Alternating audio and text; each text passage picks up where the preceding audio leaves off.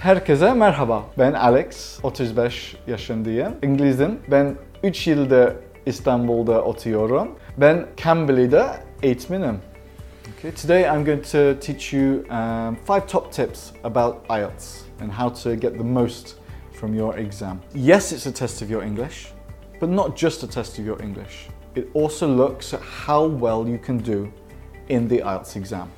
So even a native speaker, even someone who was born and raised in England, if they took the IELTS exam without preparing for the test, they would not get a top mark, okay?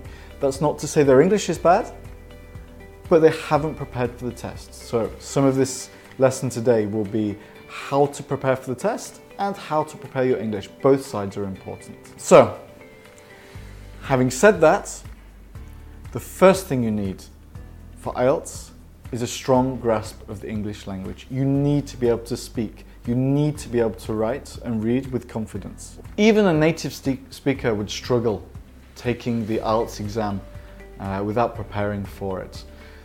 You need to be able to both speak English, but also you need to be able to do the test well.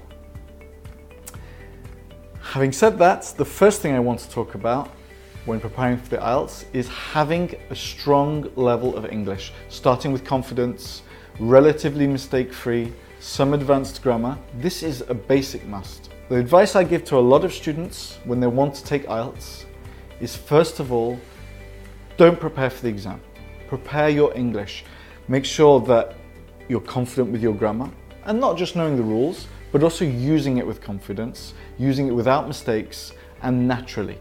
Make sure that you are able to tell people what you want to tell them. And this is not IELTS specific or even TOEFL specific, but a good way to start learning how to pass this test. Let me give you an example, specifically from IELTS and the speaking part. The questions are actually very easy. Okay? Tell me about your family. Okay? Even me, with my limited Turkish, I could tell you I have one sister, I have a mother, and all the basic things about my family. But that's not going to get you the highest mark. Communication is key, but showing that your English is very good, proving that you've got a wide vocabulary, strong grammatical base, these are the important parts of replying to this question. Let's say, for example, they ask me, tell me about your family. I say I have one mother and one sister. Technically, I answered the question, but you're not going to get a very high mark. If we take a look at the Cambly website, there is a whole host of example responses you can give to questions like this. Okay, in the beginning, you might want to memorize them or learn how to respond, and later on, it will become natural for you to give the right amount of detail and the right amount of time with the right amount of appropriate vocabulary. So let's look at the model answer from the Cambly website. Tell me about your family. Well, besides my mum and my dad, I have 3 siblings. I have to say that I'm lucky to be part of this family. You see how it's not actually an extremely long answer, but we used sibling, which is an unusual word. We conveyed a lot more information. And actually, if you want to check out more of these answers and exactly how to respond to these questions, you can check the link on the Cambly website. By the time you get into the exam room, you should be so familiar with the exam format that nothing should faze you, nothing should stop you from getting a high mark. There will of course be a few words you don't know. There will of course be some questions that are hard for you. This is normal for any person. But you should find this, it should be so easy and so natural for you now. You've done it 100 times.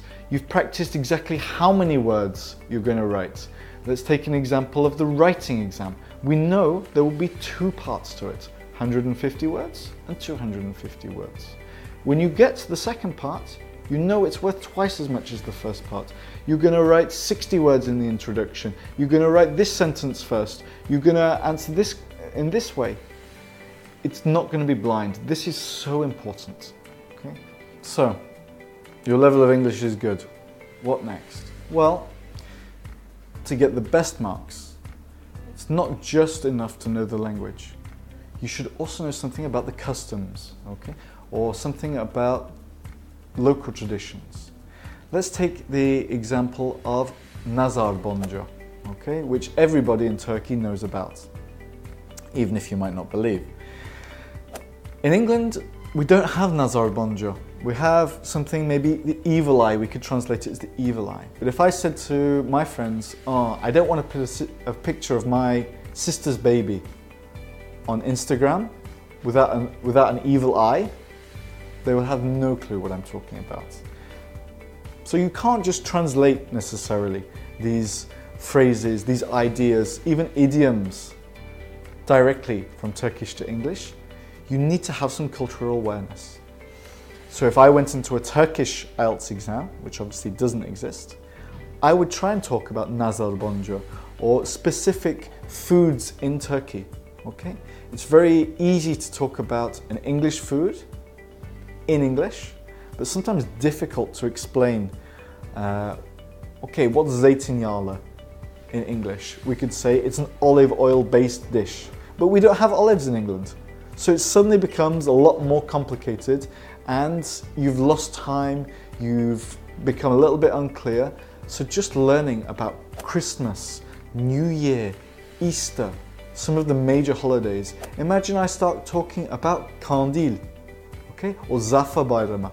Suddenly the examiner is impressed. I know something about Turkish culture, and you need to do the same. You can watch the news, you can ask friends. There are so many resources available, okay? This is really important.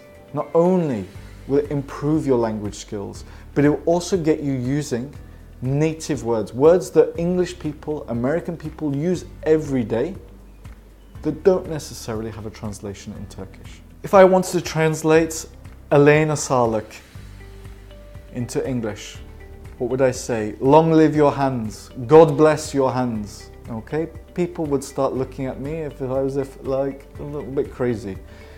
When someone cooks for you in England, we simply say thank you. Thank you very much for preparing this meal. We don't have a specific phrase.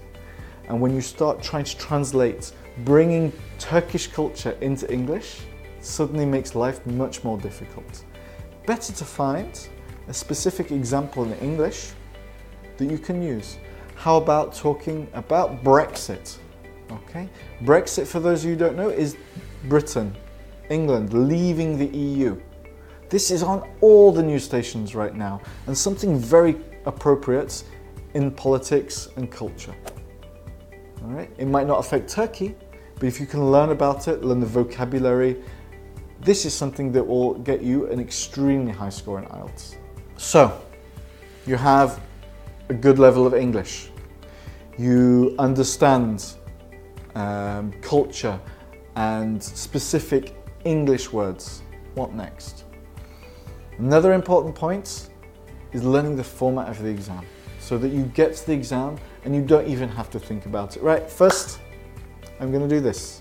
I have 20 minutes. I know exactly how many sentences I'm going to write. This is so important. I can't tell you. Even for a native speaker, this would be important. This means a few things. First of all, you know exactly how much time you have. You can maximize your time. Some people might think that IELTS is 3 hours of hell, okay? 3 hours of having to write and speak English. But actually, it's a chance for you to show your knowledge, to make the most of those 3 hours and get the highest score possible. To do that, you need to know the format.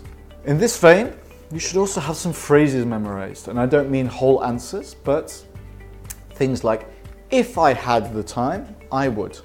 And these sentences you can easily manipulate according to your answer.